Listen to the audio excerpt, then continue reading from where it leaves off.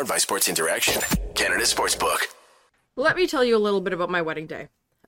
So obviously I woke up and I was just stressed, right? Because that's how it is. It's an exciting day. There are exciting things going on, but just the cake wasn't here. The groomsmen's ties were not the same shade that I wanted them to be with the bridesmaids dresses. Things were not going well until the third period of my wedding day. And that was when it was the reception and everyone was happy and things were going well. And then my husband got 2 penalties in overtime, and then the Jets lost the game. This is a terrible analogy, and I don't know where I'm going with this, but welcome back to Game Over Winnipeg, everyone. My name is Liz. I'm joined by my regular co-host, Brady. We were at one of the street parties today, the party in the plaza, for the first 2 periods of the game. Ended up coming back and watching more hockey here than at, the actual street party itself. And we're also joined by our wonderful friends, Kishore and Peter today. Kishore and Peter, thank you so much for joining us. We are super excited to talk about the game today. Lots and lots and lots of emotions, just generally speaking, across the board. But before we get into it, if you want to bet, get in on the action and make your bet with Sports Interaction. Every hit, every shot, every goal.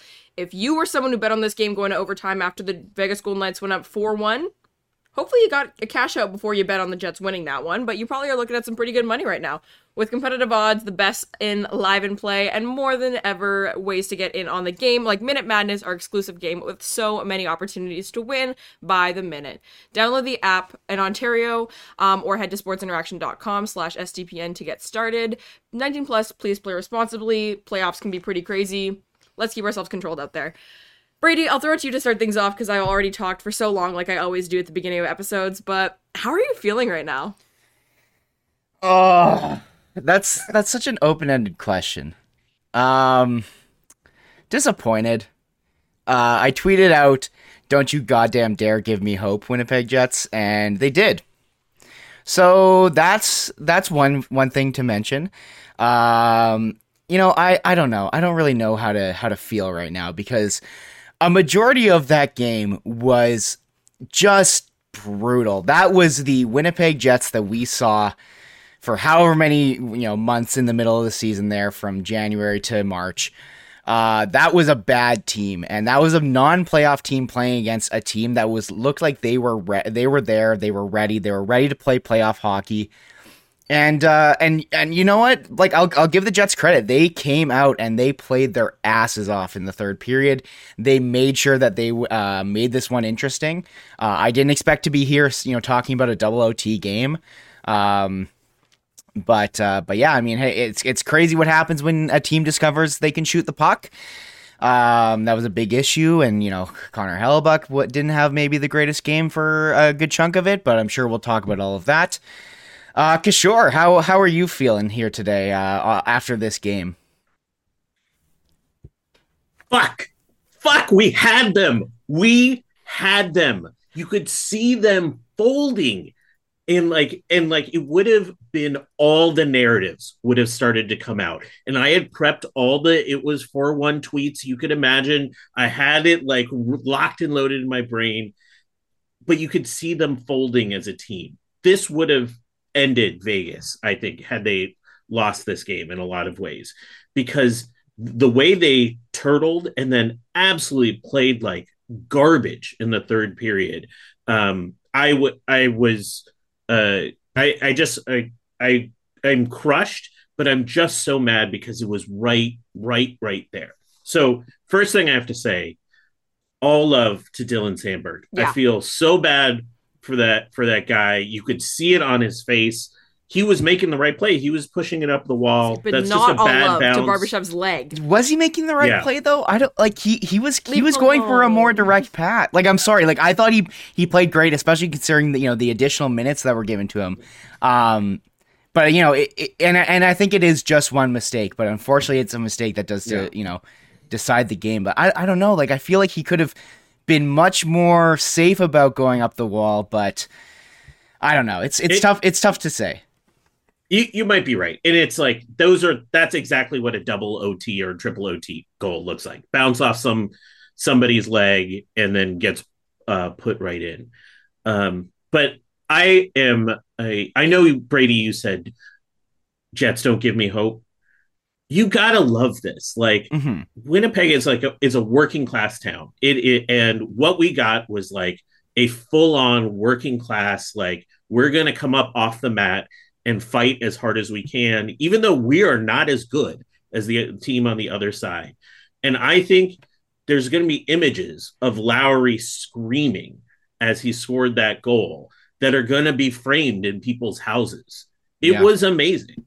Like, it was an incredible comeback. In a lot of ways, it was more memorable than the 4-1 comeback against Edmonton. Don't say that. Well, we didn't finish it off, but it just like meant so much for a frustrating team to see them actually fight at the end and show a lot in it.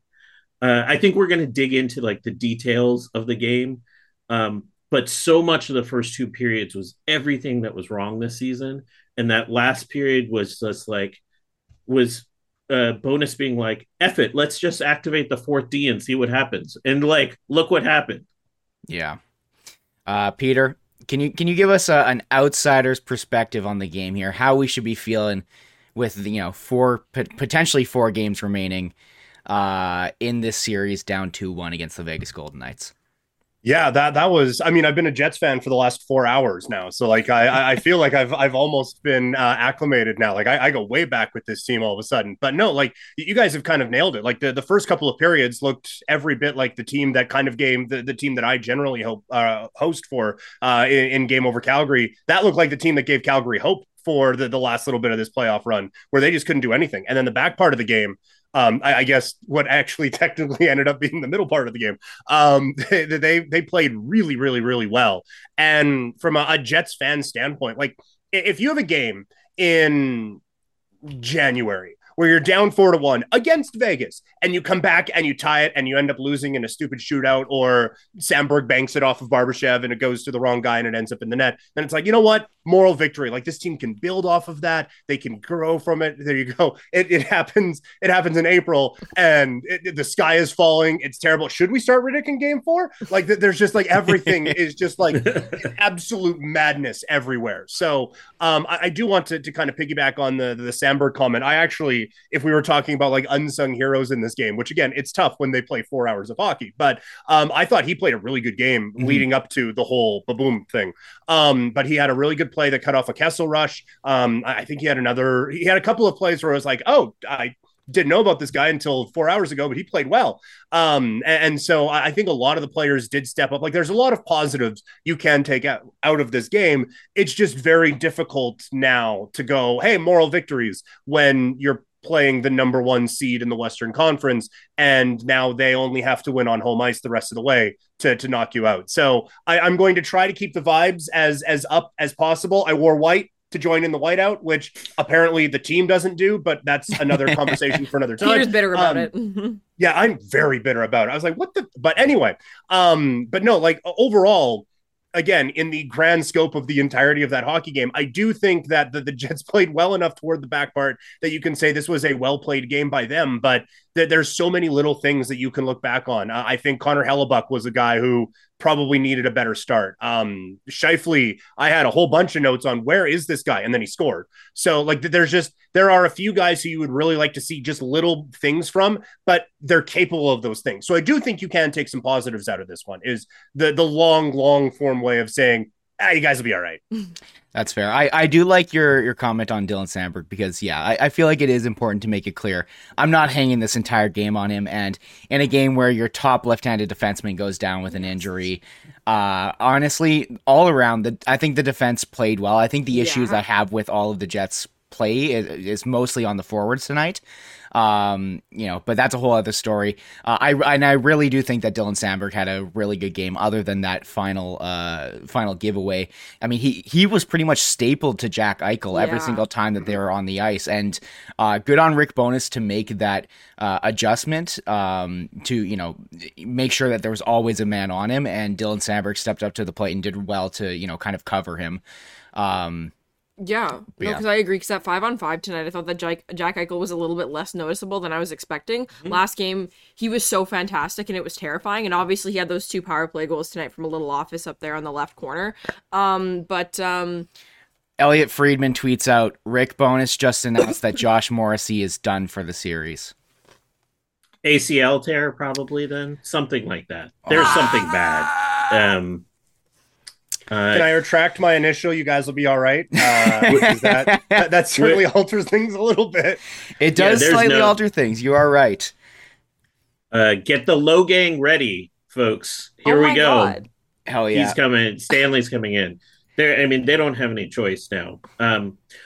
Let's build on what you were saying, Brady, as I emotionally deal with what you just told us. I'm sorry for dropping that. Yeah, I'm going to need a couple minutes. I can ramble for a little longer if you guys need to process that. If we need to switch to black now instead of white for more funeral setting. Yeah, this veil, we're switching the color of the veil. Yeah. I think I want to start with the Jets' strength all season was Hellebuck, the PK, and then you would get like chip in kind of grindy goals. Well, guess what today? Hellebuck needed to stop that first goal from Chandler Stevenson. He was uncomfortable most of the game. I don't blame him for a couple of power play goals, but he was a little leaky tonight. And we're used to Connor Hellebuck being 1 to 2 goal saves above expected in a game. Right now, this game, he was flat. And frankly, outside of the greatest save we've ever seen in Winnipeg Jets history, he has not been the dominant Connor Hellebuck that we've seen this season. Brossoit has gone toe-to-toe with him so far, and that's not a recipe for a Jets win. Second, the PK stunk in that first 2 periods, and they put them in that hole. And, you can't dig out from a 4-1 hole usually when your 2 best things, your PK and your goalie, aren't performing. The things that the Jets struggled with all year, the power play looked like garbage for those first 2 periods. Oh my! And the fact that Blake Wheeler is still on the power play cannot exist. We cannot have that happen. The power play movement dies with Blake Wheeler. And then I was ready to bury Mark Scheifele, especially when he gave the turnover where he just fumbles it off the puck and goes out and he comes back in and scores. Guess what, Mark? Not everything is forgiven because that was a bad game by him through and through. And that Scheifele-Wheeler line was terrible. Yeah, they were awful. If you look at the Dubois-Connor Scheifele line, they had, until it was broken up, they had zero, not even a shot attempt. Like that top line only exists and only works if they are out generating the opposing team. Otherwise, you can't have that many, star players on a top line together, alleged star players, I guess. Self-acclaimed. and especially when, 2 of those guys have defensive deficiencies, like you need to make sure that you are at least producing on the offensive side of the puck and just, geez, you touched on so many important things there. I have to jump in here. We'll ask what you think, Peter, in a moment. I'm sorry. But you guys just go. I'm the shoulder to cry on today. The power play, man. And like, here's the thing, like with Nick Ehlers out, with Josh Morrissey out, it is difficult to, be completely upset and, this and that Blake Wheeler is out there. But man, it really is obvious that teams know that when him or Kyle Connor have the puck on the wall, just to pressure them, because most of the other teams, if they see a guy on the wall, they'll respect that and say, "Oh, you can play with it on the wall. We don't care. You take as much time as you want over there." Every single time that they see Blake Wheeler, Kyle Connor on the wall, they are licking their chops. They are about to jump on him. And then there was one power play, I think it was in the second period. One of the Vegas players lost their stick. It was the player who was playing at the top of the diamond, and the Jets just passed it around the perimeter 1,000 times, like they always fucking do. And this is the one thing, I think Neil Pionk had a good game, especially considering everything else, and maybe we can chat about him in a bit.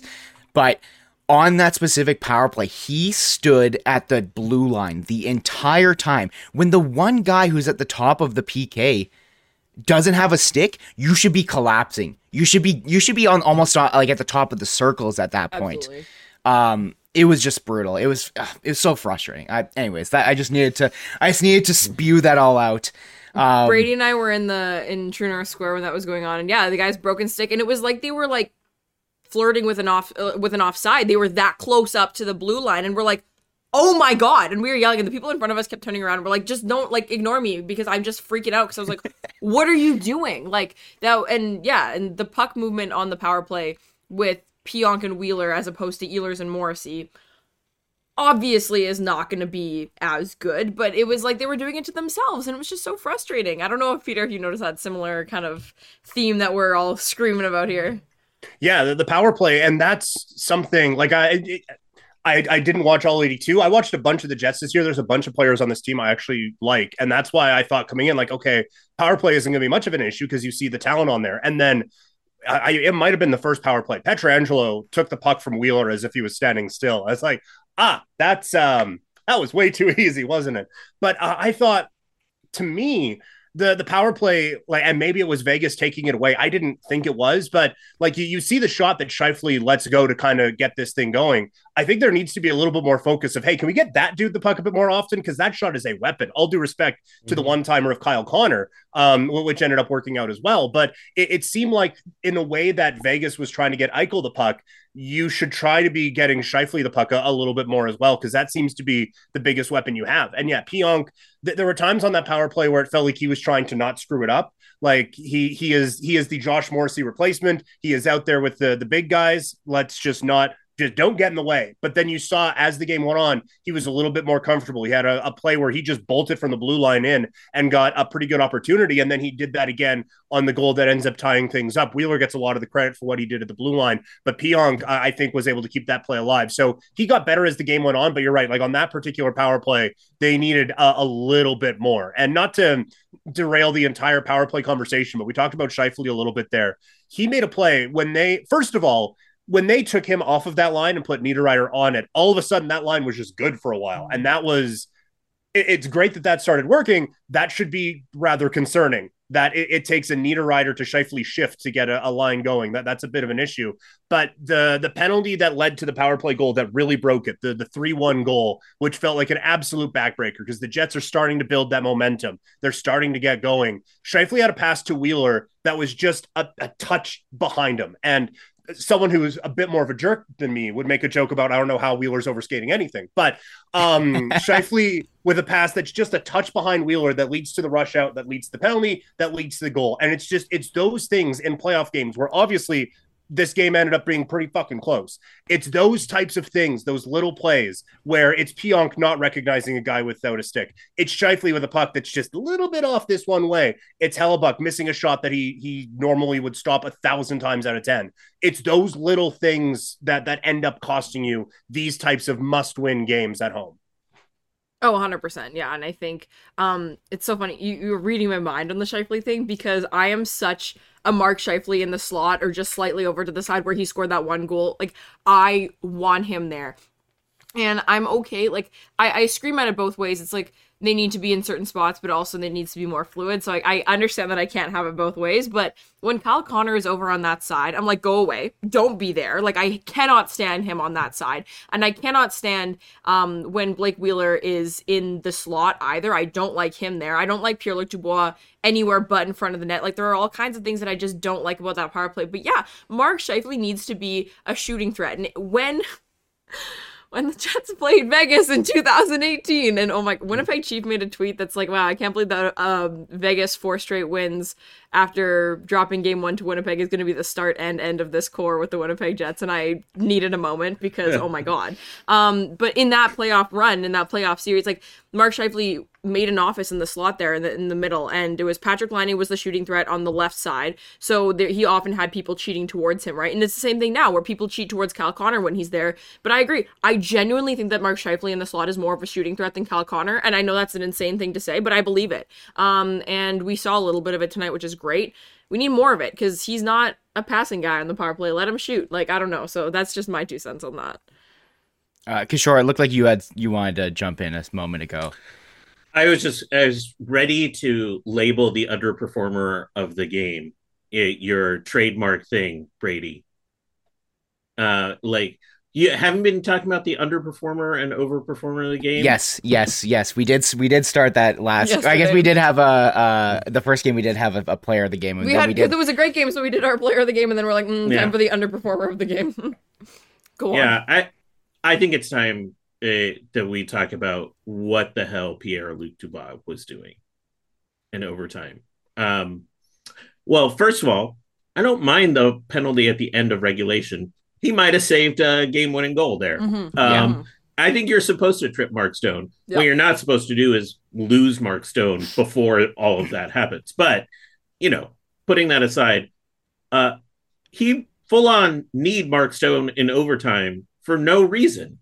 What is going on there? Like, all game, he was just like, what if I channel my inner Brad Marchand? I thought he was going to lick somebody at some point. It was so off the rails of how he was just like, I'm just going to pest them. I'm just going to pest them all game. It's like, no, your team actually needs you to go generate some offense. I thought he was the underperformer of the game. And if that's how he's going to play, enjoy Montreal is how I felt. I honestly, it was time to go. Like, that was just over the line what he was doing. Yeah, the wedding veil's coming off. I'll be real with you on that. It was definitely not. After game one, I thought we were getting.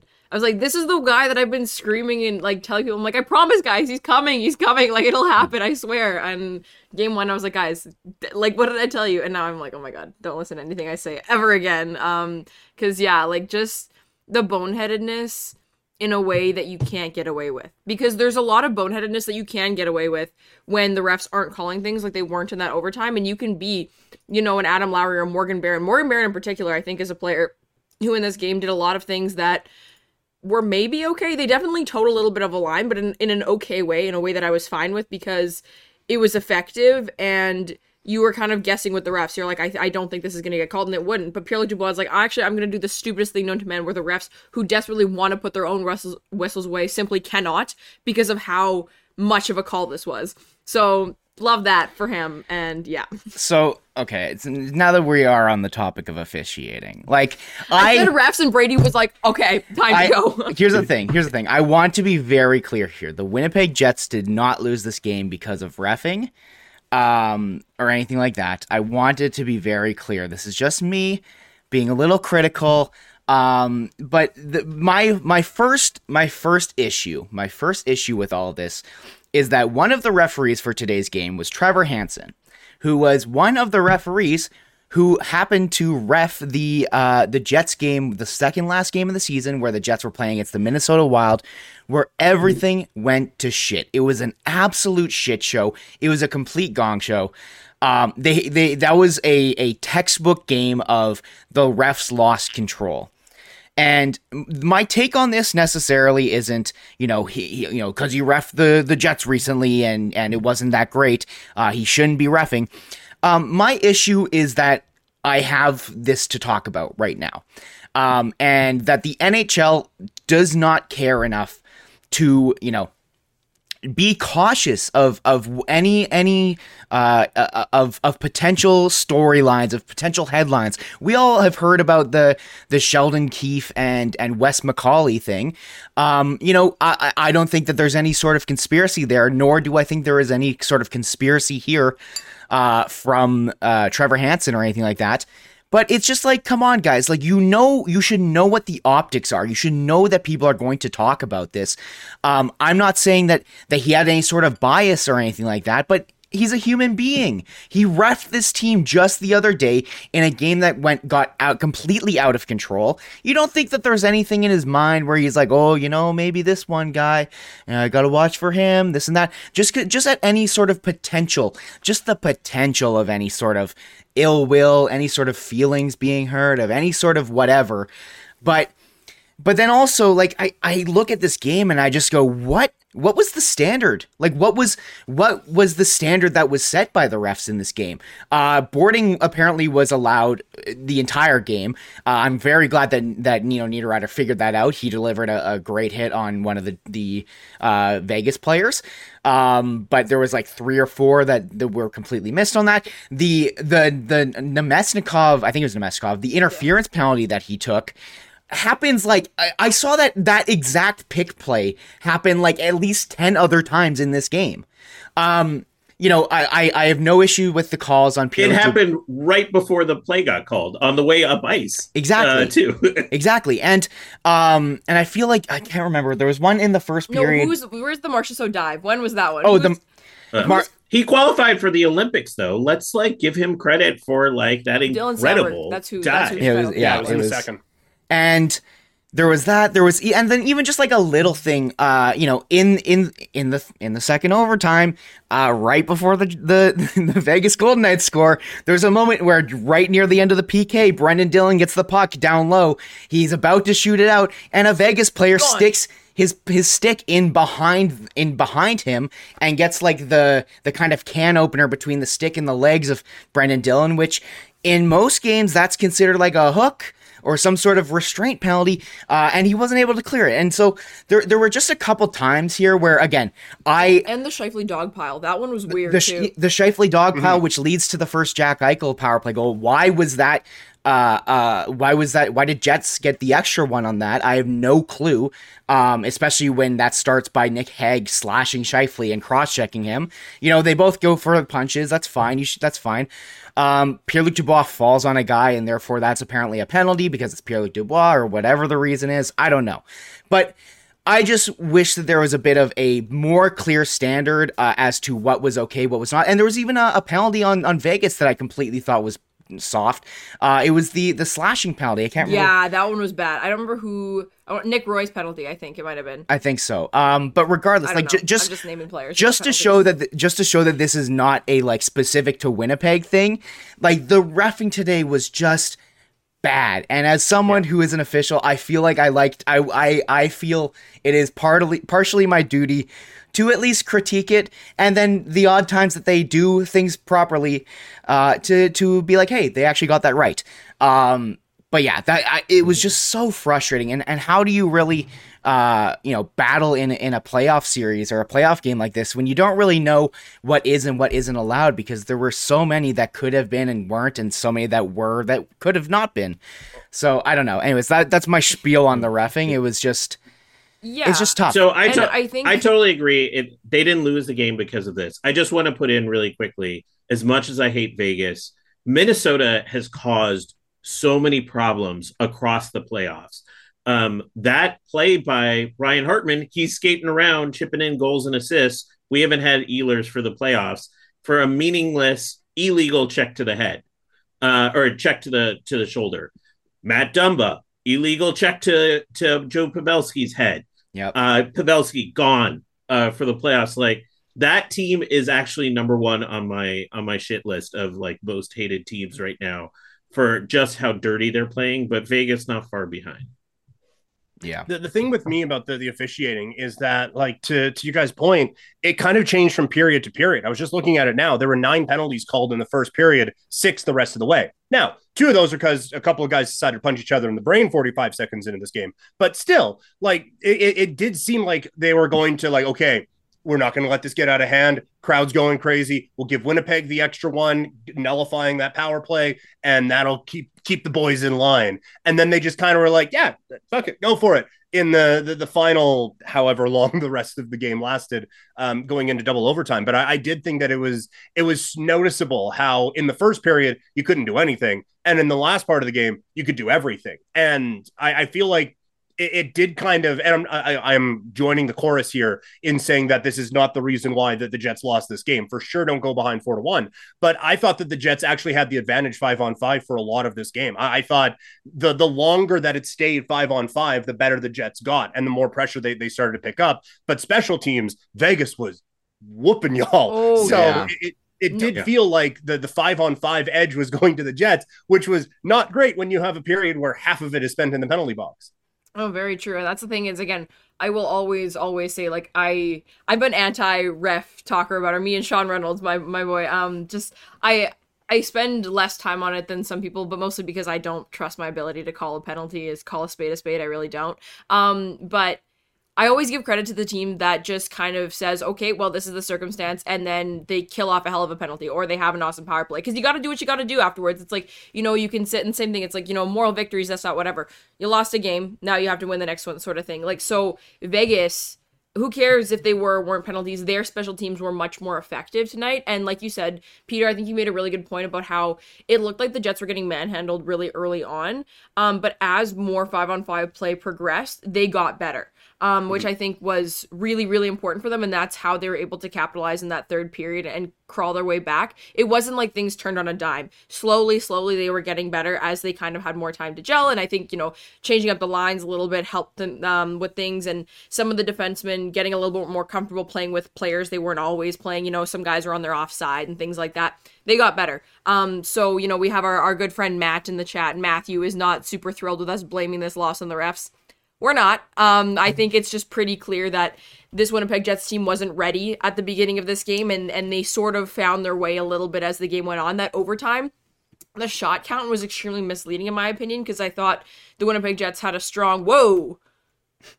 Sorry, Brady just pulled up the deserve to win a meter, and I guess I forgot how bad those first couple periods were. But those first two periods are bad. Like, it's unacceptable. But overtime, even though better. I totally agree, Jets had 10 shots after 2.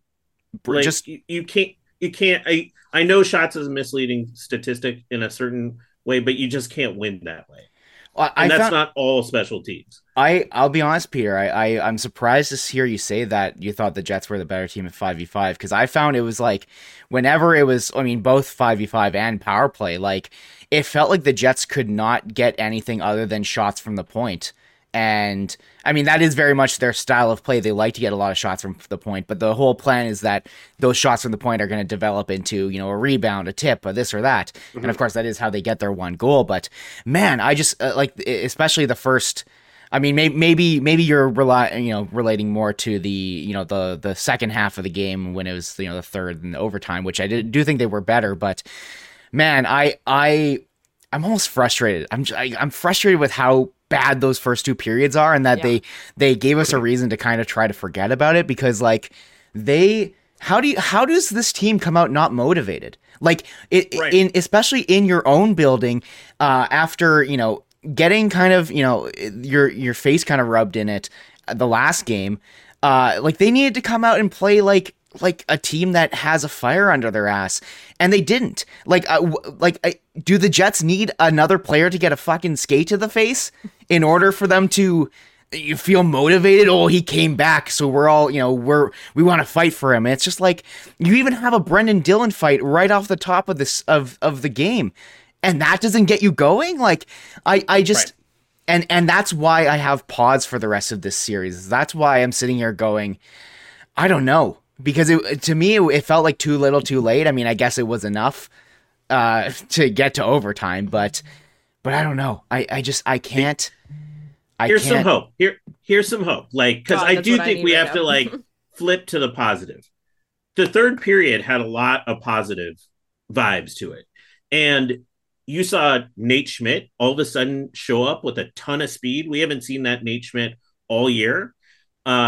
We saw Neil Pionk really take a more physical bend to his game. And the Jets, I realized Vegas was sort of turtling and just going into a prevent defense. But the Jets activated a fourth D where oftentimes the D was playing like an F2 role, how far up the ice they were. Yeah. I know that's not Rick Bowness hockey, but that's what it's going to take. You don't have Morrissey anymore. You don't have Ehlers at this point. Hellebuck has got to be Vezina Buck, and they got to just generate some chances. That's the only way they're going to be able to keep up with just the sheer firepower. And frankly, if they play like they played in the third period, this is a game of one bounce. They can easily make this 2-2, and now it's a best of 3 going home. I think there's a lot to take out that's positive. And frankly, give me a whole game of PLD, Connor, and Niederreiter. Maybe we'll actually start putting some pressure on Vegas in their own zone. Yeah, no, absolutely. Yeah. I think that's a good point that you mentioned.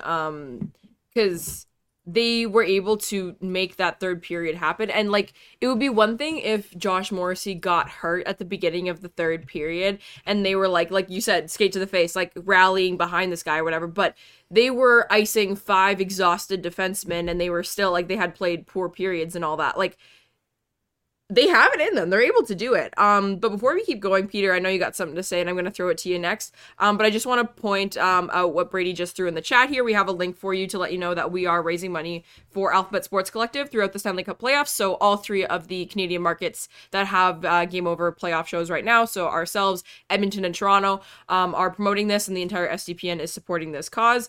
So for those of you who don't know what Alphabet Sports Collective is, they are really focused on creating a safe and inclusive environment in hockey for all folks of sexual identities and different gender expressions through education, community building, and mobilization. And you can donate or find out more and learn about the organization through any of the links that you see pinned from SDPN in the chat or that Brady just threw in there. So we'll chat a little bit more about them through hopefully more than 2 or 3 more games, but definitely support that cause. It's really important to all of us at SDPN. So Peter, I'll let you proceed with your thoughts here. Yeah, I just kind of wanted to kind of follow up on the 5-on-5 conversation. First of all, you said just long shots from the point. I watched 82 games of Daryl Sutter hockey. That gets my motor revved. You know, like that's what I saw. That to me, that's successful hockey. But no, when you. I thought that was probably the best way to beat Brossoit, because he was like rebound control, never heard of her. It was all over the place where the pucks were going. And I thought that a good way of trying to beat him, get those long shots through, because I thought Vegas was doing a pretty good job of kind of collapsing down, but get a rebound that goes any which way and try to create your opportunities there. And then I thought Vegas, the only real chances they were getting aside from the power play were off of the rush. And if Winnipeg could make the neutral zone any easier for Vegas to get through, I don't know, because that was way too easy for Vegas all night to just fly through the neutral zone. Those were the chances they were getting. If you just get in their way, kind of, that's going to slow them down a little bit as well. And then when you do look at the goalie matchup, like, I just, all due respect to Laurent Brossoit, feel like there's another dud coming, and I feel like we just saw Hellebuck's probably worst game of the series. Like, you do have to assume there is a little bit more from him coming and a little bit less from the goaltender on the other side. So I do think that there are reasons for optimism now from a Jets perspective. And I think they figured out like their game plan, or at least I hope they have, because it's pretty obvious. And Rick Bowness has been yelling at the team all year to do it, but just shoot the goddamn puck. Yeah. Like, it is insane at how little a shots. What you were saying, it was like 10 shots after 2 periods, I think, right? Was that what you said, Kishore? Less than a dozen, yeah. It was not good. And I mean, they finished with 34 shots and they played 5 periods. Like, that's that's not a good rate, you know? No, certainly not. No. And it's just like, man, it's crazy. It's crazy that shooting the puck against a goalie who's a backup goalie normally, a good backup goalie. I like Laurent Brossoit. We want him as our backup goalie. Yeah, like love the guy, miss him, but like, man, like everyone saw the first game. Maybe not you, Peter, if you were busy, but the first game, like, Laurent Brossoit was leaky, and maybe not a ton of the chances the Jets had where he was leaky ended up turning into goals. But man, like, I still think back at how many times Mason Appleton could have buried one in that first game, just having pucks on the line, and obviously that leads to the Barron cut and everything like that. But yeah, I really hope that at very least what the Jets do take away from this game is that they just gotta shoot the goddamn puck. Like, yeah. It's crazy. It's insane the amount of energy that was flowing through the team after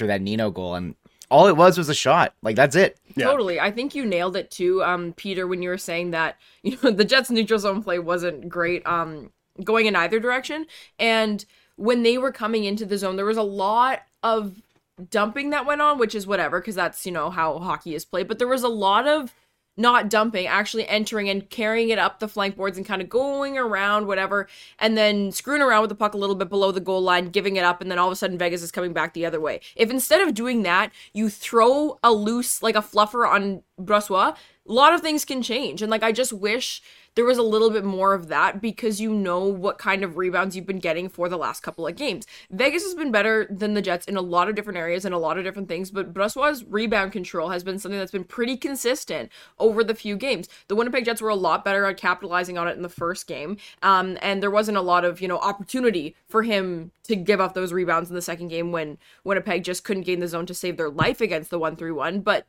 today, when you're struggling to generate shots at all, why not just throw a little bit more on net? Because then at least you get something out of it, because they were creating turnovers every single time below that goal line behind Brossoit. So it was really, really frustrating in that capacity. Yeah, there was the one where, and he did what you were supposed to do, but Lowry was going in 1-on-4. I think it was in overtime. Yeah.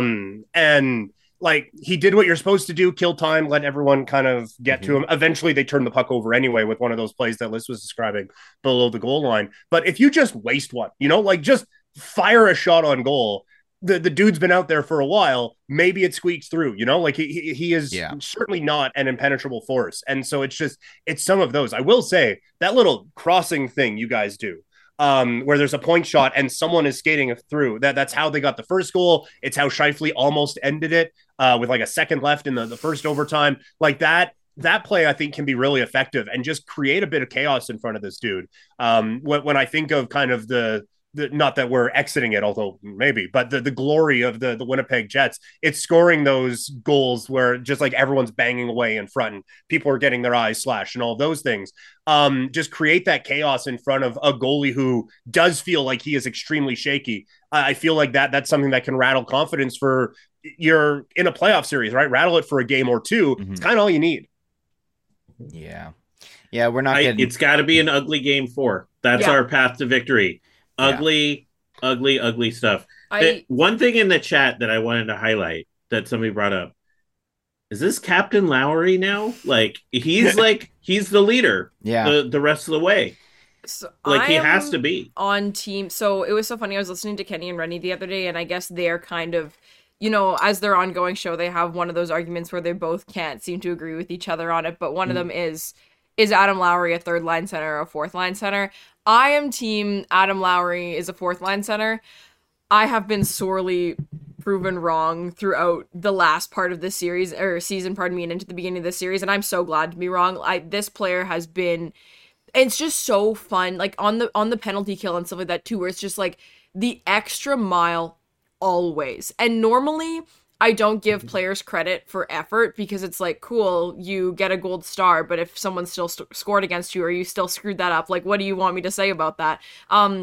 But it's effort in an effective way with an effective player, and he knows his type of role. He's not flashy. He's not trying to do, like, all these extra things. He sticks to what he's extremely effective at, and will never, if there's a gap puck that he could get, he will always go for it. He will always be the first one to it. And man, oh man, that guy works his butt off and is just so excited and proud and like such a team guy. And I am fully on the Adam Lowry train. I wasn't, and I was being tempted to jump on, and now I have to be on. Yeah, at this point, it's tough because like Josh Morrissey is, in my opinion, I think he's kind of like the heart of the team. That's fair. But Adam Lowry is the effort and the work ethic of the team, and I think that soul. Yeah, he's the soul. Thank you. That's the word. Yeah. I couldn't connect it to a body part or anything like that. He's but the teeth. I was like, he's not the brain. He's not the but he's the soul of the team. He really is. And we were sitting here talking about like, oh man, like right as near the end of the game before they had tied it up, and Liz turns over and goes, oh man, if a hey baby goal right now would absolutely light the place on fire. And I go, I don't know, a sandstorm might go crazy. To be clear, that sandstorm is Lowry's goal song, and what was the other one? Hey baby is Dubois. If anyone did not know. I'm big into the goal songs. Yeah, and man, just the amount of excitement. I wish we were still at the True North Square to have seen the excitement of the crowd. Unfortunately, we left after the second period to come back here to make sure we caught the end of the game and do the stream. But Adam Lowry has firmly planted himself as the front runner for the captaincy at this point. Like I would love for it to be Morrissey. I really would, and I think that he is so important to this team. But like, man, like even going past all the work ethic, the soul, the fact that Adam Lowry's there in and day out, even though he had some rough points this season. I mean, he's what now? Is he not leading the Jets in goals in the playoffs? Like, he's got 4 now, yeah. And I think he's tied for the playoff lead at this point. And he's like he's playing a second line role at this point too.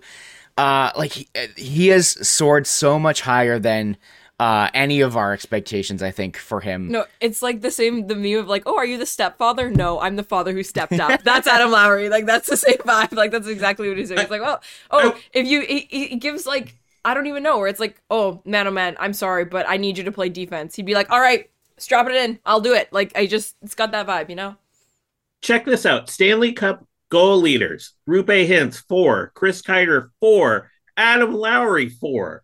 What? Yes, noted goal scorers. That's awesome. I think we'll probably wrap things up sooner rather than later here. And I just kind of want to talk a little bit about the inevitable game 4, right? So we obviously know that Monday is going to be game 4 of this series, last game at home before they go back to Vegas. And depending on how things go, it could be the last home game of the... Whatever, it's fine. Of the Mark Scheifele era. Of the Mark Scheifele era.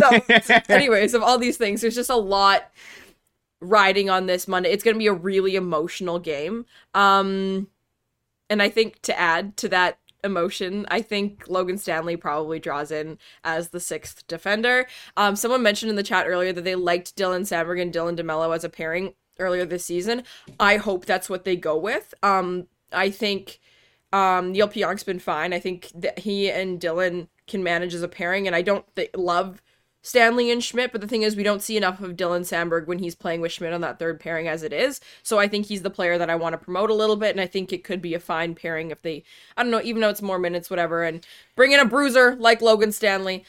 I don't know. What do you guys think changes in the lineup for Monday? It's do or die at this point. I know it's only game 4, but yeah, I'm just gonna hop in very quickly. I like what you're saying about those pairings, because we've seen Stanley play with Dylan DeMello a lot in the past, and he's had his best results with Dylan DeMello. Who hasn't? But well, true. But the reality of it is, I don't think that the Jets can afford to demote Dylan DeMello down to whatever minutes that Logan Stanley will be playing.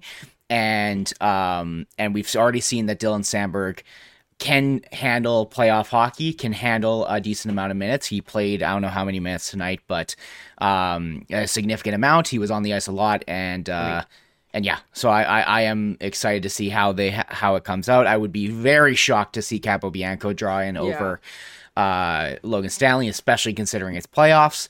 But anyways, we need some bad Leroy Brown goal songs. Come on. we need 2 clap bombs over Carey Price's shoulder. That's what and then we need. here's still Dre is gonna go crazy when Logan Stanley scores 2 goals against it. The one thing Logan Stanley does is shoot the puck. He will just shoot it. That's true. At inappropriate times from inappropriate locations, but he will shoot the puck. I think they have to. Stanley's got to play like 7 minutes or less, and they got to double shit. They got to double Pionk, and Logan Stanley meet Ivan Barbashev, Nick Roy, and Keegan Colasar, and just hard match them against the fourth line. And because if Logan Stanley's caught out there after not playing for 3 months essentially against Jack Eichel's speed, against Marchessault's speed, it's going to be an ugly turn of events. Chandler Stevenson has been a revelation, I think, in this playoffs. Logan Stanley cannot be out there against Chandler Stevenson. And if he is out there against Chandler Stevenson, Mark Stone, or Jack Eichel, you better be putting some fucking wood into his back. Like I'm not calling I'm not calling for any sort of attempt to injure or anything, but do not make it easier fun to play it out there. I'm not calling for any sort of attempt for injury. I want that to be very clear. But that someone may be a little bit more tender in certain areas. it's the playoffs. I gotta like you gotta play to your strength. Well, and that is his strength, is doing that to people. Yeah, exactly. Yeah. And so, Logan Stanley, you're up, bud. You might be sitting in the box a lot. That's okay with me. Especially if you might be taking off other players who are definitely more useful on other teams. That's what I was think saying. We're about to get the first Department of Player Safety call to a host of a podcast. Jeez, Brady. I'm not calling for injuries, to be clear. I'm like, come on, like, you know what I mean, though. Like, when you're in a series against a team, you gotta wear them down. And that's one thing that I commend Nino Niederreiter for. Whenever, even if he wasn't scoring goals, he's been an absolute wrecking ball. Sorry. and that's the one thing I've been very frustrated seeing some of the players who play a lot of minutes for the Jets just haven't been doing the things that you kind of need to in a playoff series. It is kind of intangibles to be like, oh, you got to make sure you hit them, make them scared, make them hear footsteps. But like, you got to make it not easy for them. And I don't think the Jets have made it too difficult for the Golden Knights to get into areas where they're going to be getting prime scoring chances. So Chandler Stevenson is all alone in the slot every 5 seconds. I swear, like he's just hanging out there. It's great. It's awesome. But before we wrap things up, obviously lots of exciting stuff that came from this game. Super nice to see the Jets turn it around a little bit in the last period to give those fans that were out in the streets something to cheer about, especially and those inside the arena as well. Brady and I had the chance to be part of the Party in the Plaza at True North Square, which is a super great addition. I really like that they did that. Obviously, as they kind of learn about the street parties and this new format that they got going, they'll improve them and stuff, but it was just so great to be around so many awesome Jets fans today. I know the inside of that arena was electric. Both Brady and I get to be there on Monday, which we're so thrilled about. I've never been to a Winnipeg Jets playoff game before, which is crazy, but also it's the Winnipeg Jets and they haven't played a lot of playoff games. So, there is that too. So we're super fired up. It's so awesome to see the entire city just like so on the same page about these things, driving down Portage Avenue, honking at people wearing white on the side of the road. Like it's awesome. And I hope they can stretch this out as long as they can to keep going and give us some more games to cheer for them over, because it's been a lot of fun. And, we have all of our gripes with the way things are going with coaching, with management, with players and all that good stuff. But when you're in the situation where we are in the playoffs now, it's full steam ahead and we're super excited for Monday. So Peter, Kishore, thank you so much for joining Brady and I today. We really appreciate it. We will have more streams for everyone coming up in the coming days. Brady has something he wants to add. I just want to make a note, because we will be going to the game. We'll be doing it live in person like this again. But it will also likely be like 10. I don't live too far from the stadium, but we're not going to leave at the second intermission. No. I'm sorry, guys. I didn't pay $200 for that. No, absolutely not. So it might be a little bit later than normal, but hey, we'll be here and we'll be breaking it all down. Guys, thank you so much for joining us. Kishore, Peter, you guys were fantastic. Sorry for talking over both of you all the time. It's what I do. I'm sorry, you got to get used to it. But thank you all for tuning in. Obviously, check out. Peter was so good tonight. I'm just going to root against Edmonton just out of solidarity. It was just amazing. I'll say I'm doing that for Peter, but I was already doing that anyway. Yeah, sure. Exactly. Please I'll check take whatever I can get at this point. For sure. Please do check out. I mean, I guess there's unfortunately no more Game Over Calgary streams this year. Yeah, we get it. But but next year, if you have any Flames fans in your life, or yourself, if you have a weird, second love for them, then for some reason, then please do check out Peter on Game Over Calgary. Follow Kishore on Twitter at ScienceKish. Peter, yours is Primetime Klein. Is that correct? That is correct. Yep. Great name. 12 out of 10. Great. Fantastic. And then obviously NHL Chunky, Liz Hood. Follow at SCPN Sports. Check out Alphabet Collective. I'll spam the link a couple more times. Please do donate if you have a couple extra bucks hanging around.